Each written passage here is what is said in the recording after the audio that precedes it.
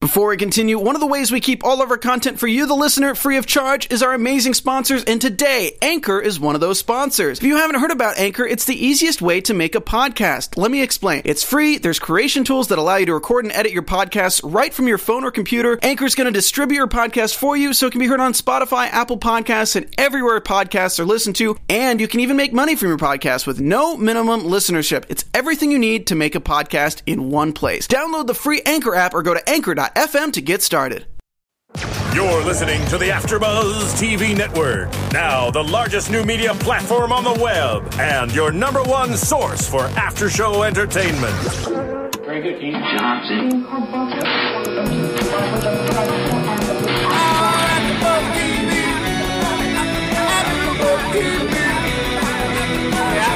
From the AfterBuzz Studios in Los Angeles, California, presented by Maria Menounos and Bing.com, and streaming live thanks to Akamai Technologies, this is AfterBuzz TV's Game of Thrones After Show. We'll break down tonight's episode and get you all the latest news and gossip. If you'd like to buzz in on tonight's show, you can buzz us at 424-256-1729. That's 424-256-1729.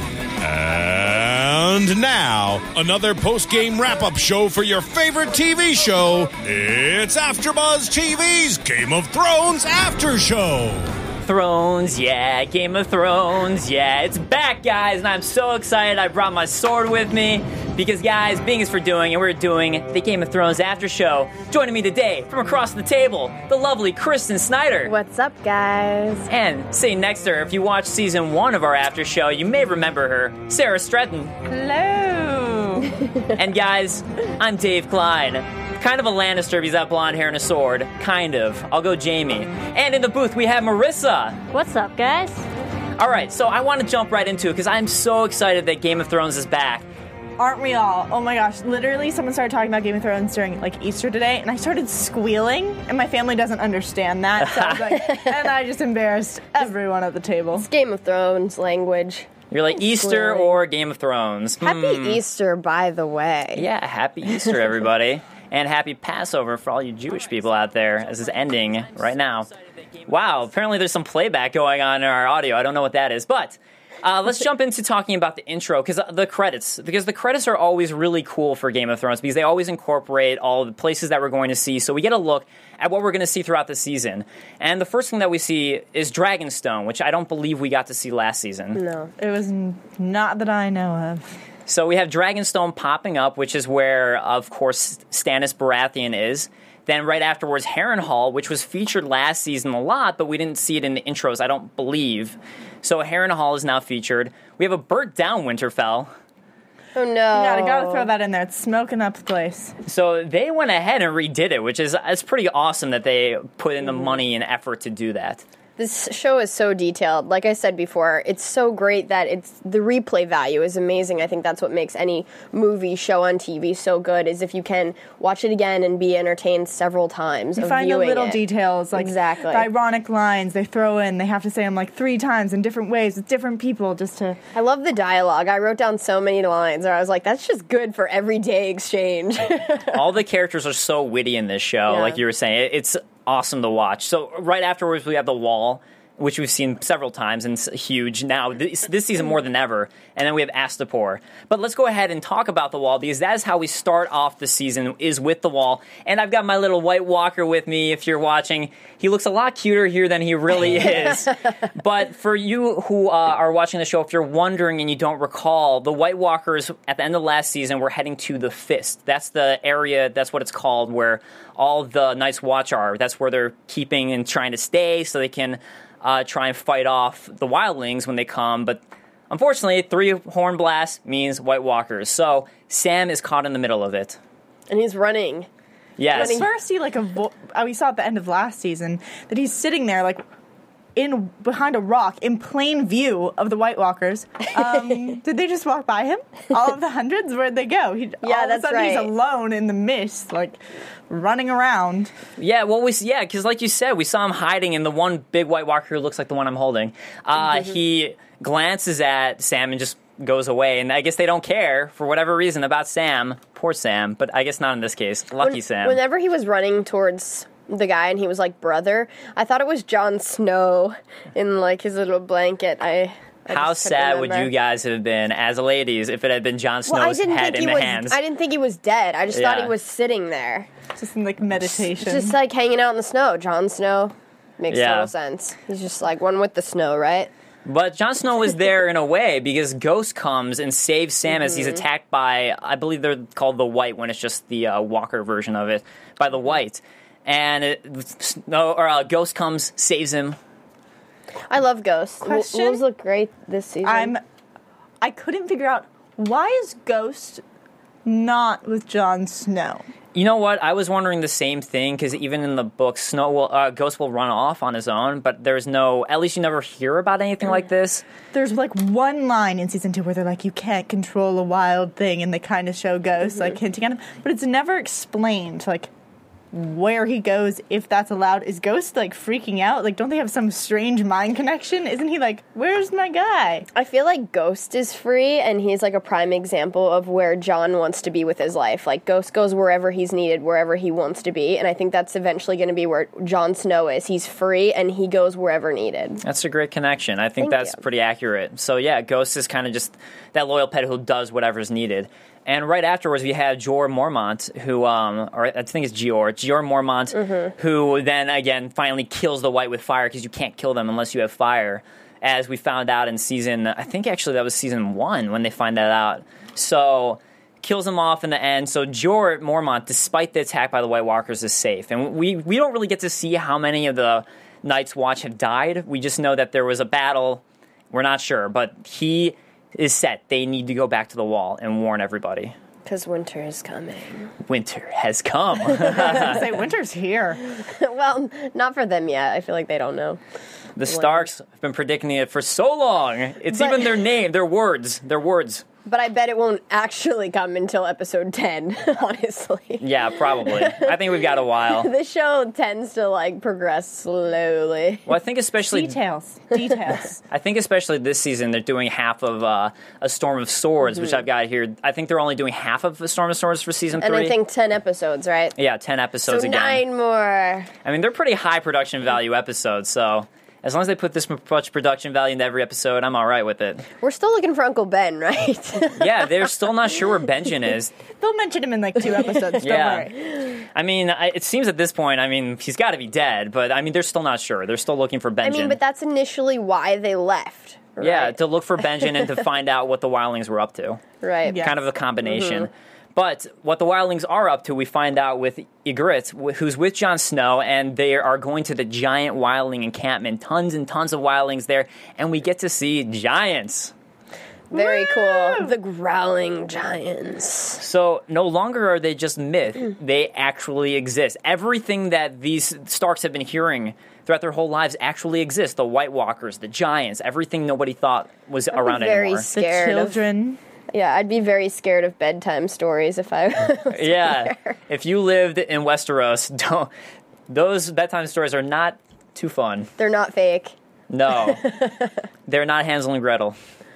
So Ygritte brings and Rattleshirt lead him to Mance Rayder and Mance Rayder's tent. And before that, there's a line that I do want to point out that I liked, where Jon's asking about being free, and he asks if he's a free man, if he'll be free to go. And Ygritte snarkily responds, sure, but I'll be free to kill you. So kind of a good dialogue again, Kristen, as you're pointing out. But they enter Mance Rayder's tent, and Jon at first thinks that Mance Rayder is the giant bulking man that they run into, whose name I'm not remembering at the moment. They didn't say it in the show, but I'm just not recalling his name. Right. Was it Lord of Bones? It's like Tormund Giantsbane or something. Yeah, that's right. That's what it is. Something like that. No, you're right. It's Tormund Giantsbane. So Tormund Giantsbane is who he mistakes Mance Rayder for. But we find the true Mance Rayder in the back, who comes and kind of questions Jon about why he wants to join. What did you guys take away from that conversation? I liked... Go ahead. No, go right ahead. I like how you switched accents there. How he said, if I'm a traitor, then you're a traitor too. Exactly. You definitely see... I feel like when you get in these situations of these big men who have so much power, the people they always like are the people who are willing to stand up to him, the people you think they're going to, like, hit in the face, but they're just like, wait, you've got some balls, and this is going to work. But That's especially true for wildlings. And I liked the reason he gave about how they saw, like, he had this experience where he saw this man giving babies to to the White Walkers. And that made, it just sounded real to me. Like, I didn't know how he was going to get out of that. I was like, if he tries to, like, say some bullshit, this man needs to understand it. And that reason felt real to me. I agree. And it actually makes you question if he wants to be a spy or if he wants to be part of the wildlings. And I'm glad you bring that up, because this is one of the big major book differences that we see right away is the reasoning that he gives, where in the book he says, and the show we get that Craster's keep and how upset he is about Craster giving the baby away. In the show, it's a reason that we got earlier, in the book it's a reason we got earlier in the show, where it's just him talking about how he's a bastard and he's never gotten anything, and his mother never treated him with respect. He never gets respect. And that's that's a lie. Everyone loved him there, but he plays it off like because he was a bastard, because he never got to go to meetings, he's unhappy, and that's why he wants to switch sides. I'm glad that we didn't actually get that in the show, because I feel like when people come out and tell you, this is my true weakness, you don't want to know that. Like, heroes don't expose their weakness and, like, want pity, and I feel like by him kind of telling his background, he's like, oh, I want pity, sort of. It doesn't sound like a strong hero that I want to be following, so I'm glad that we actually didn't get that. Yeah. But, yeah, so Corrin, either way, ends up accepting what he has heard. He accepts it. He ends up, after the back and forth, deciding to go ahead. Oh, yeah, thank you, Mance Rayder. Not Corrin Halfhand. I don't know why. Corrin Halfhand is dead. You're bringing him back. Yeah, I miss Corrin. Come back. You never know. Yeah, I think they burnt him down right away. Yeah. They're like, the wildlings know what they're doing when it comes to White Walkers. But that's sort of what's been going on over at the Wall. So, another person who's stranded in the wrong area would be Davos Seaworth. Mm-hmm. And Davos is stranded. I knew he was alive. Can I just say that? I was really happy that he survived. I think you predicted it during season 2. Uh-huh. And you were like, no, he went down in the wildfire. I wasn't here, but I was with you. I was like, yes. They totally show him completely flying off separate than everybody else. Yeah. He'll be the one to survive. Mm-hmm. Yeah, well... Pirates for life. I don't want to do... Smugglers. I don't want to do too much from the book, but there's a nice little backstory that we get in the book about this, which is that Davos didn't think he'd survive. When he got in the water, he tried to swim away and thought he drowned. And he thinks that the reason that he lived was to serve... The gods, not the fire god, not Melisandre, but that's why he's so upset about Melisandre now, is because he thinks that's why he survived, was to correct his wrongs and get rid of Melisandre. But he is stranded on an island because of his pirateness and how awesome pirates are. They just always end up on islands. They always do. That's what happens. And then they always survive. That's the because home they're base. Pirates. That's the home base. Home base. And drowning does not exist. He spots a ship in the distance that comes for him, and they want to know who he serves. I was really worried at this point. Yeah. I was worried for him, but again, backstory from the books is you see banners on the ships, and he recognized the banners, and he knew that it was a Stannis ship by the banners. I didn't see Just any a little banners backstory. This time. Well, that's not from the rowboat. It's from the ship in the distance, and you can see it if you look, and that's just kind of a nice detail they have there. Okay. But that's why he's able to give that story. But at this point, he doesn't have anything else to do. Either he's going to die or tell them something. Mm-hmm. I mean, this die or lie, might be bad to say, but right now he's kind of like my replacement Ned Stark. Yeah. From season 1, I had a really big crush on Ned, like a continuous crush. Even Dave had a crush on him. Yeah, I did. I still somehow think he's coming back. You know what? I just want his head to float around, and I'll just be like, Ned! You're back. I'm with you. Let him come back. I'll carry his head around everywhere. I don't care. Oh, well, it's on a spike. Well, then it was brought back to Catelyn, so Catelyn has it now. Yeah. So yeah, Catelyn has the head. You know that he was a good guy because we all miss him. Yeah, he was such a great lead for the show too. It was a great way to start out the first season and the show. But Davos ends up with Salladhor Saan. Back to Davos, and Salladhor kind of tells Davos about all these things that Stannis is doing because of the Red Lady or Melisandre. And it's like burning people who are traitors alive, and that's just people who don't believe in the faith, essentially. And Davos wants to go kill her. He's set to go do this. This thing. I'm on his side. And yet now he's in chains. So Yeah. who knows what's going to happen? Dungeons. Didn't quite work out for him. Maybe he'll meet the Shadow Baby. Ooh, baby, baby. Ooh, Oh, Shadow Shadow Baby. Baby. Ooh, Ooh, Shit, baby. That was a song from season 2 that we got from the fans. We sold it on iTunes. It's a Okay, I was big like, hit. I think I'm missing something. Did I miss an episode? That was an Was AfterBuzz there- insider. Cue cards. So Salad doesn't want to bring him because this is one of his good friends, and he doesn't want to see his good friend get murdered. He basically thinks it's a suicide mission. And as we find out, when Davos goes to talk to Stannis won't even let them talk alone. He has to have Melisandre there.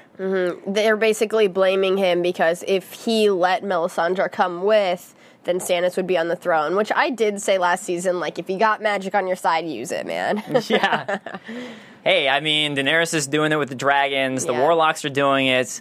The wildlings are doing it. Well, There's I guess the magic giants. everywhere. Yeah, there's a lot more magic in the show now than we saw at first. It's all coming back. And Globies. And Globies. And Globies are duck the best. sauce. And duck sauce is dead. I know, I miss him. Yo. Duck sauce. But yeah, so Melisandre has her Globee on her. That's what we call the red ruby. It's a Globee on her. I feel like I'm like getting filled in on things so quickly. I'm like, AfterBuzz oh, goodness. knowledge. I have to learn a new song. I have to know all these certain catchphrases. It's like, I think that's the most gonna of it. panic. We have the Globies and we have the song. Wait, you know the dance, sauce. right? We do the dance at the end. We dance. We like to dance. Wait, you didn't watch our old shows? I was in New Zealand. I'm just kidding. I was in New Zealand living in a tent, basically. So With Lord of the Rings, right? my other love. Sorry. Yeah. Nice. You can tell what genre I like. It's a good genre. But so Davos attempts to kill Melisandre here. He goes and straight up tries to kill her, and he is thwarted by the guards. Thwarted right away. And as you mentioned, Sarah, put in chains. And at risk for being burned alive. Yeah, he is, because he mentions right away. That's a good point, because he does mention right away to Melisandre, to her face, I don't believe in your religion. And I thought that was a good exchange, too, about how she's burning people alive. And he's like, well, I didn't like your religion. I didn't burn you alive. Death by fire is the purest death, she says. But she sings while doing it, so don't worry. Yeah, she thinks it's a good thing. She's a little crazy. So, let's move on to King's Landing, where we have a lot of things happening, especially with a big turnover with Tywin now being the hand of the king as opposed to Tyrion. And we start off, though, with Bronn with his whore. Of course, Game of Thrones, you have to have some nudity. It wouldn't be Game of Thrones without nudity, right? I mean, it wouldn't be HBO without nudity. That's a good point, Sarah. Yeah, good points. Wouldn't be HBO, wouldn't be Game of Thrones. But we come to find out that as Podrick comes to grab him, he's now Sir Bronn. By Joffrey's command, he's become a knight. He's been knighted. And we get a whole argument with him and some guards a little later on about this. So he's really rising up in the world by following Tyrion. Meanwhile, Tyrion is observing his scar when Cersei comes, and Tyrion not trusting Cersei too much because of his certain Sir Mandon Moore from Season 2. I don't know why he wouldn't trust Cersei at this point. Yeah, I mean, and clearly she comes in and she's all nervous about what he's going to tell Tywin. And clearly she doesn't want him to tell Tywin, their father, that she tried to get Mandon Moore to kill him in the battle. Or maybe that she's the one responsible for losing Arya. Maybe, lots All of of things. that. Yeah, there. just a few things she's nervous about. Some I family like- problems. I like what he said, it's not slander if it's true. Yeah. And it was funny kind of that childhood squabbling they have about this one thing when she was 9 years old. And I like them bringing that back out. Like, Yeah. they're still not over it. They're still not over 9-year-old problems. But I was really happy about the conversation that he had with his father, because that was a huge question for me at the end of last season. I was like, how is he in this little room? He did lead this attack. He was very cunning about it. Like, his father put him in the position of, like, taking over Hand of the King for a little bit. You would think he'd be proud. I was like, where did that glimpse of love go? Like, how did it just disappear? Yeah, so season one needed especially. that conversation today. Season 1 especially, it seemed like he was starting to get more fond of Tyrion. But clearly, Tyrion's getting no credit whatsoever for what he did. And I do really quickly want to mention, I did mention Sir Mandon Moore. If people don't remember, I just want to point this out. At the end of Season 2, that was the person who attacked and turned over and attacked and tried to kill Tyrion. So just to clarify, that's who I was mentioning. And But Podrick saved him. yes, and Podrick, who's the squire of Tyrion, saved Tyrion, who's kind of a little nervous all the time, but a good fighter. So yeah, Tyrion does have that great conversation, both with Cersei and his father, about how, and we got it at the end of season 1 too, with Varys, about how he's not going to get any credit, and even Tywin doesn't give him credit. Nobody's giving him credit for what he did. I was really shocked by his response to him, because I was starting to like Tywin last season. I felt like he had a good head on his shoulders, and was like everything he was doing was kind of based in reality, his notions and actions. But after hearing him say, you know, you're I hate that you have my name, I can't prove that you're not mine, you killed your mother by coming into this world, it was all really harsh, and I didn't like hearing it. But do you guys think that he would get this? He's under emotional stress of losing so many battles, but finally he won one. So he's just having some emotional issues, and they're being taken that's no out. way to treat your son. I think we're getting out of Tywin, because Tyrion's mentioned the horrible things that Tywin's done to him in the past, like the whore that they set up and pretended to have Tyrion fall in love with just so he could have the whore have sex with every single girl. It was by Tywin's order. Lord Tywin ordered Jaime to do that. So Tywin has been a dick to Tyrion's entire life, but we never really saw it before in this first season. Now we're getting Tywin's reasoning out, and it all stems back to, I think, the death of his wife at Tyrion's childbirth is the real reason. That's why Cersei hates Tyrion, is the death of her mother. And then he's just... The whores. But I think it's primarily, though, I think if it was Jaime with the whores, he wouldn't care so much. I think it's that he's a half-man, and he killed insult to injury. It's very, very much the mom, which is just horrible, because it's not his fault. Come on. He didn't do anything. But back then, I guess they didn't think that, or at least in the world of Westeros, they don't seem to think that way. They seem to think that the baby has something to do with it. But we have Lions fan on the chat mentioning when the argument happened with Glenn, after Glenn was knighted, for some weird reason, I thought he was going to lose his status as knight. And that was just, I don't know, just kind of a fun chat comment I thought I'd read out. I don't know if I thought that so much. He was ready to attack, though. He had the blade, his dagger ready to go. Okay. Technical question, if anyone knows. Go. How can you be stripped of your title as a knight? Like, can only the king do that? I'd assume the king could do that. But only the king? I'd assume you could be stripped of your title as knight, but only by the king. But I'm not sure in the world of Westeros. I'm sure for, like, being, like, a traitor, you could get stripped of, like, all titles. But is there any other, like, way? Like, even is there like a fine Ned Stark, line? though. Even the Stark, who was pronounced as a traitor, the rest of his family was still had that giant titles of who they were. So I'm not sure how that works in Westeros. That's a good question. Watchers, if you have thoughts on that, let us know. I really like that exchange with Tyrion and Bronn when he was asking for more money because he's giving him a taste of the good life, and he's like, I don't even know how much I'm paying you, and he's like, and that's why you can afford it. I thought that was really funny. Bronn is getting pretty witty there. Yeah. He's definitely knows how to play it up. He's a smart guy, even though he is just a sellsword. He's pretty smart. He knows what he's doing, and he definitely made a good choice in putting his faith into Tyrion. And as Rachel Steiner on the chat points out, you die or you get put to death. Yeah, that's pretty much the truth. And something else I wanted to put out is Tywin says, the next whore I catch in your bed, I'm going to have her hung. And then we go directly to Shae. Right, which is a great transition. Directly to Shae, who's hanging out with Sansa as they're watching the boats. And they're kind of playing a little game about where things are going, and Shae's...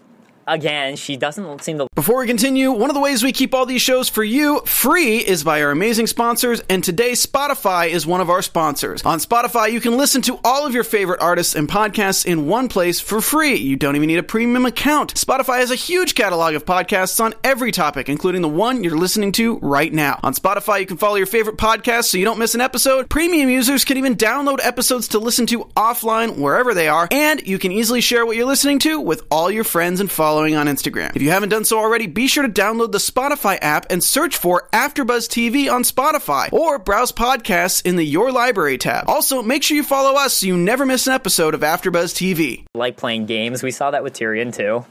Well, I like what she says, because she's like, why would I want to make up a tale about where the ships are going? And Sansa says, because the truth is either terrible or boring. And that's normally the case, right? So we create all these fictionist tales in our day and age, basically. I think that also shows a lot about Sansa's character and how much she's grown. Because before, that's what she thought. She loved the songs about the night. She loved all of those things. And, great point, Dave. Yeah, so now she's just she's kind of an adult now at this point because of all the things she's gone through, even though she's only like somewhere between 13 and 16 because she just finally had her moon blood. She knows the politics of the game already.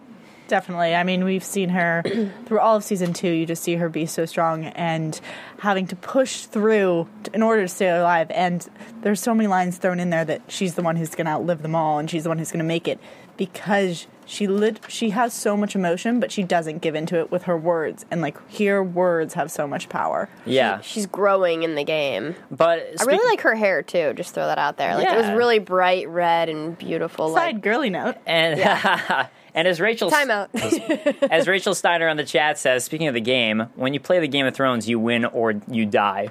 Quote from Cersei, season 2. But immediately afterwards, Peter Baelish, a.k.a. Littlefinger, comes to chat with her about how he has all these plans. Apparently, this is a big thing I noticed. Apparently, he actually did recognize Arya in season 2 when he glanced at her. And we were all wondering, I know, Kristen, when you were doing season 2 with me, you were in New Zealand, Sarah, but we were really curious if Peter actually, or Littlefinger actually recognized Arya when he was over in Harrenhal with Lord Tywin. And apparently he did. He's mentioning Arya's alive. So he kind of just kept that tucked in as his own little secret. So I like finding that out. Yeah, that was really cool. And Littlefinger offers to take Sansa away with her. Roz comes and chats with Shay and tells Shay, basically, watch out for Sansa with Littlefinger. What do you guys think?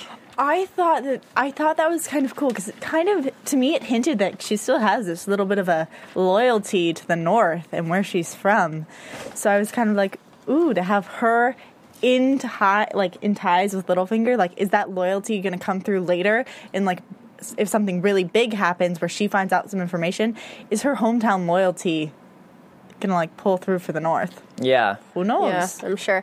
And also, I thought it was weird that, I mean, what's this assignment that's going to take Peter Baelish away for several years? Saying? I'm not sure, because he was just announced at the end of the second season as Lord of Harrenhal. He just gained Harrenhal, and we're not sure what this assignment is. And it looks like Harrenhal is done for. Yeah. However, bringing back to the credits, it's in the credits, so maybe it has to be rebuilt. That's true. I mean, Harrenhal has always been haunted and cursed. That's the tale behind Harrenhal. No one can seem to hold it. It was burnt down by the Targaryens when they thought it would be the biggest thing ever in the world.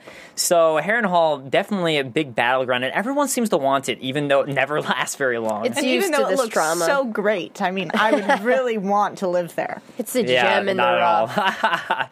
It's big, though. At least it's a big place, even though it looks evil and horrible. But we get to Joffrey, who's being carried throughout the streets, as we find out Marjorie, too. She leaves, and she goes to an orphanage, and even though people hate her and are throwing, like, dung down at her for her to step in, she's kind of seems to be like, she wants to be a queen of the people. And I guess maybe that's a Tyrell thing, a House Tyrell thing, and that's how they do things in Tyrell, but she really wants to win the people's trust and win the people back. Doing some charitable work. Yeah, she talked to the High Septon, and she was just like, you know, if they need anything, come directly to me, because she knows that no one else is going to help them. That's why she was like, come directly to me if they need anything. And I like how she's kind of like mothering all these orphans of war. I thought that was nice. I thought it was really nice. I want to hear some longer conversations from her. I want to know what her motivation is. In like season 2, we got like, I don't want to be a queen, I want to be the queen. And I was like, whoa, yeah, girl is sassy. And I was kind of scared of her. I was like, mini Cersei, what is this? But in this, she was so nice. So I just want to hear her have some sort of deep conversation, maybe with her brother. I don't really care who, but I'm just like, where is your head? What do you want? What do you want out of this besides being queen? Do you want to be a good queen? Do you just want the power? I'm just because she was willing to be with Renly, even though Renly was going to be sleeping with her brother.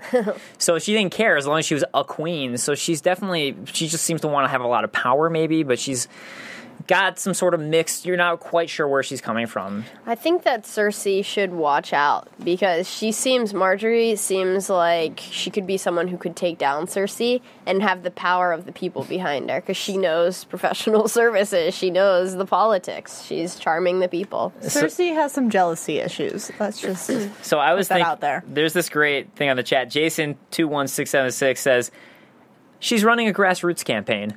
That's what she's doing there. You know what else? She's training an army. All those little boys who lost their fathers, she's now mothering an army behind her. It's basically she knows how to incite people's loyalty like that. And she mentions, and I love that conversation, the way she talked to them. She was like, well, your fathers were soldiers, and they think that they're just soldiers. And she's like, no. They fought to protect, and they fought for you. That makes them knights. So she's really winning the people and really gaining their loyalty and trust. And as you said, perhaps growing an army out of them. But is it out of a good heart, or is it brains? Or is it both? Yeah, I don't know. That's to come. But Joffrey now wants to chat with Marjorie about what he saw, and he's putting on the gentlemanly act again. He's pretending not to be a psychopath for the time being. So, pretending to be a psychopath, and Cersei asks about the stop at Flea Bottom and kind of like mentions the encounter that we saw before where the peasants were throwing and trying to kill them. And she brings that up, and Joffrey plays it off as if he wasn't scared, and he's a gallant guy. And they kind of mock his bravery. He's crushing. He's got a crush on her. Like he always obviously is like this egotistical maniac, but and he's always like defending his honor and seeming so prideful. But this seems to come out of feelings for her and wanting her to like him, not on like a kingly level, but on like a guy level. I don't know, because he didn't want to talk to her whenever she was stopping for the orphans. But I think that was out of fear of Flea Bottom because of what happened last time. That makes sense. I think that's what it was. Okay. But beyond him, maybe he is crushing on her. I'm not sure. But the one thing is that he did talk to Sansa like this at first. In the very beginning of Game of Thrones. That's kind of how he was acting to her. It was knightly and gentlemanly and brave, and that was the side that he was showing. So he knows how to put on that face. So is it a face? Is it not? We'll find out. But we were talking a lot about Harrenhal and how it's been transferring over, and it looks like Robb Stark has entered Harrenhal, and everybody is dead. 200 Northmen are dead. Sad. Is this blame on the mountain? This is Theon Greyjoy's business, right? I don't think, well, if it's Harrenhal, it would be the mountain, because Theon was up in Winterfell. Oh, that's true. And that's where kind of... And then all the Ironborn are kind of fighting the perimeter where they can reach with boats. But the main thing, though, is that Catelyn is with him, and Robb wants to have a jail cell for his mother because of the whole Jaime incident. So not too forgiving about that still. Her freeing Jaime. Yeah. And his wife is there, Talisa, who they're now wed at this point, is with them. And there's this survivor, Qyburn. And also we see Sir Jeremy, who is a bannerman for the North, is dead as well, as we find out from Catelyn. So it was kind of a brief scene, but we at least get a little bit of a glimpse of what's going on with Robb and his army. What's up with the Qyburn, the guy who's actually still alive? So I guess he'll be a good use of information of what went on exactly. That's what I'm hoping. From the way he was dressed, you assume that he's a knowledgeable individual. Yeah, and then he doesn't seem to want to be alive. He doesn't think it's good fortune that he's alive. Like, lucky? But hopefully he will get reinvigorated, and we'll find out what happened here, because we don't know. We never saw anything leading up to this, so we don't know what's going on. But we get to the Targaryens, or the Targaryen, the Khaleesi, Daenerys. So she is pimping out with her boat, with Jorah, and with her dragons, who are a little bit more grown up. They're growing even more. First season they were eggs, second season they were hatchlings, and now they're a little bit bigger. Now they're cooking their own food. Yes, they are. Catching their own food, cooking their own food. They're doing it all. Warming up that meat. So they're little badasses, those dragons, and now they can actually really do some damage. They did kill the Warlock last season, but there are Pyat Pri, but now they're doing even more. So, is it Pyat Pri? Is that his name? Yeah. We'll move on. It is. So... you know what I'd like to mention? I really like that the Dothraki are still following her. Are still behind her. That's a great thing to point out. They are on the boats, and they're, as she points out, they are the first Dothraki to board a boat. So she totally has faith in them. She's giving them credit, even though they're just throwing up all over the board. They're trying. They are trying so hard, but none of them will cross the devil water or the, I think, black water. They have some name for that water in general when it's an ocean, because they're so afraid of boats, because they're horse people. That's what they do. But they're Horses be dead, Dave. They've been eating those horses too, and feeding them to dragons. But they get to they're heading to the port with slave soldiers, which is Astapor, where we see this whole thing about the Astapor soldiers, and man, are they intense. 1 out of 4 survived their training, and how about all those babies? That was really shocking to hear. Just 8,000 dead babies. So they have to kill a baby in order to prove that they have no weakness left in them, in front of not their mother's eyes, but their owner's eyes. Yeah, and don't worry, you can cut off their nipples, too. Oh, it's so... Yeah, that was pretty gross. That was pretty graphic. But hey, they didn't even flinch. There's some, I don't know, if I have soldiers, those are some good soldiers to have on your side, I'll just say. But they, so they're the Unsullied, and it's Master Krasnus who owns all of them, and Daenerys is faced with this decision. Can she handle having an army of basically just, like, horrible people that you wouldn't want to have? They're not people anymore. Yeah, good point. He does say that. They're not people anymore. What do you guys think? Would you want them fighting behind you? What choice do you think that she'll make?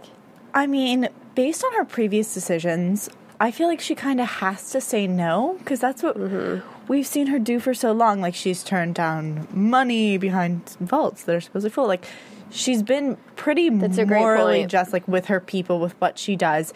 So if we want to continue that track with her, I kind of feel like she can't take them. Yeah. But she has been crying out for an army. She's been, basically, I don't know, she was kind of a bitch in Season 2 because of how much, I loved her in Season 1. Season 2, kind of a bitch because of how much she was complaining about wanting an army. Mm-hmm. Well, this is her army that she could have.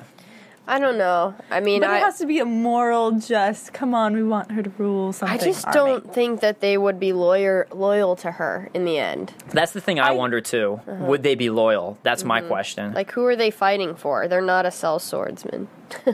And Hot Pie points out, Hot Pie from the chat, not Hot Pie from the show, points out that, don't forget, they also don't need nipples. So, I don't know. You want an army of non-nipple dudes. I think nipples are important, that's all I'm going to say. Maybe not for guys. They're not important for guys. I think they are. That's all I'm going to say. I think that that guy without one, that's going to be a problem later in the show. That's my prediction. Yeah, that's going to come back. It's going to come back. He's not going to have one. He'll never have a child because no girls will ever want him. I'm not saying that's what it is. I'm just saying he's going to need it. You get magic powers from your nipples. I think that's what it is. I didn't say that. I have this little memory. Didn't they say that they kind of chop off their balls too? Did they say that? Yeah, he said that. Okay, so they can't even, The nipple might be not the biggest problem. That's a good point. At that point, you just don't care about anything anymore. That's probably what it is. You do that, they just don't care about anything. They're already dead inside. Yeah, you're right. Opinion. They are already dead inside. That's how you make them dead inside. Sad. You know what I would like to see if she does take them? I would like to see if she can turn them back into men, like have them switch back on their emotions and find some redeemable qualities in them. Some part of humanity. Exactly. Maybe she could save them by taking them, because like Jorah said, if they're better to serve you than Krasnus, so... They lost their member, they can't be saved. I would like to see them, a character who is in despair, completely gone, actually be woken up by Daenerys. I agree. All right, that'd be great. So I do want to throw out, thank you, watchers, so much. You're awesome. Liz on the chat points out they call it the poison water. That is what they call... That's Dothraki call... Correct. The just ocean in general is poison water. So thank you. I love our viewers. They're awesome. Well, I have another question that maybe our viewers can answer. Go for it. What city does Valyrian steel come from? Valyria. I'm sorry. No, but I mean, we were watching it and we had like the subtitles on the bottom of the screen. Right. And they were talking about how they were speaking in Valyrian. Yeah. So, do they have Valyrian steel too? I think Valyria is like an area. It's like a continent, and I think that's where it comes from. I'm going to have to pull out my map. Map time. But that'll take too much time. So I'll be glancing at this, trying to. Something I really liked is how the translator wouldn't translate what Krasnus said. That was hilarious. He was quite a wicked man with his words, and she was trying to tone it down. Weren't you just waiting for someone to, like, actually know what he was saying? And be like, I know you just said that I smelled like piss. Like, I was just waiting for that. It was one of those things things where the audience knows, and it's funny for us. Yeah, it's also funny because it makes you think about any time there's translators in general. How much are you really not hearing? But here we go. Here's the answer. In the book, it is Valyria is a city. It's an area, and that's where it's from. Also from GOT fan on the chat. And he confirms for us that the Unsullied are, in fact, castrated in the process, as you said, Sarah. So, nice. Double confirmation there. So Thank you. Daenerys now upset is conferring with Jorah, who doesn't seem to. He's kind of unfazed about the whole thing. Something I have to say. Remember when he said they're not men anymore? Well, that kind of all makes sense with the chopping off the balls, taking away the manhood. Yeah. Okay, so continue. That's another. There's even more. You can tell where my thoughts are at. So Connect all the dots. Come on, guys. So there's a child who's kind of playing with this toy. He looks so cute, and Daenerys goes to play with it, and you see a man in a hood, and you're kind of like, who is this man? At first it seems like the man's the assassin. Turns out that little ball has a scorpion inside of it, ready to kill What Daenerys. was that? It was a very pretty scorpion. Yeah, it looked like a scorpion to me, but clearly some sort of Games of Thrones world-esque magical scorpion. It was interesting when that scene started and you see this guy with this big black cloak. All I was thinking about, I was like, how can you not notice that there's a giant man in a giant black cloak not following you around when everyone else is barely wearing any clothing? Like, wouldn't that stick out? Like, wouldn't you notice? Don't the crows point. stick out in the watch? That's what I wonder, because they're wearing black and snow. That doesn't seem like a good idea. That's why he's getting a new... the sheepskin. It's sheepskin for them. But yeah, so... Hissing children. That was really scary. But warlocks. she said that they were sent by the warlocks, but didn't we already set the warlocks on fire? Yeah, Pyapri got killed, so I was wondering that too. But there was in Season 2, it was said that the warlocks would always come for her and try to kill her. But I'm not sure, because you think that Pyapri was kind of the master one, and he was killed. But I guess you got to assume there's more warlocks in the Tower of Undying. But yeah, so she has like black teeth, she's teleporting places. She's hissing.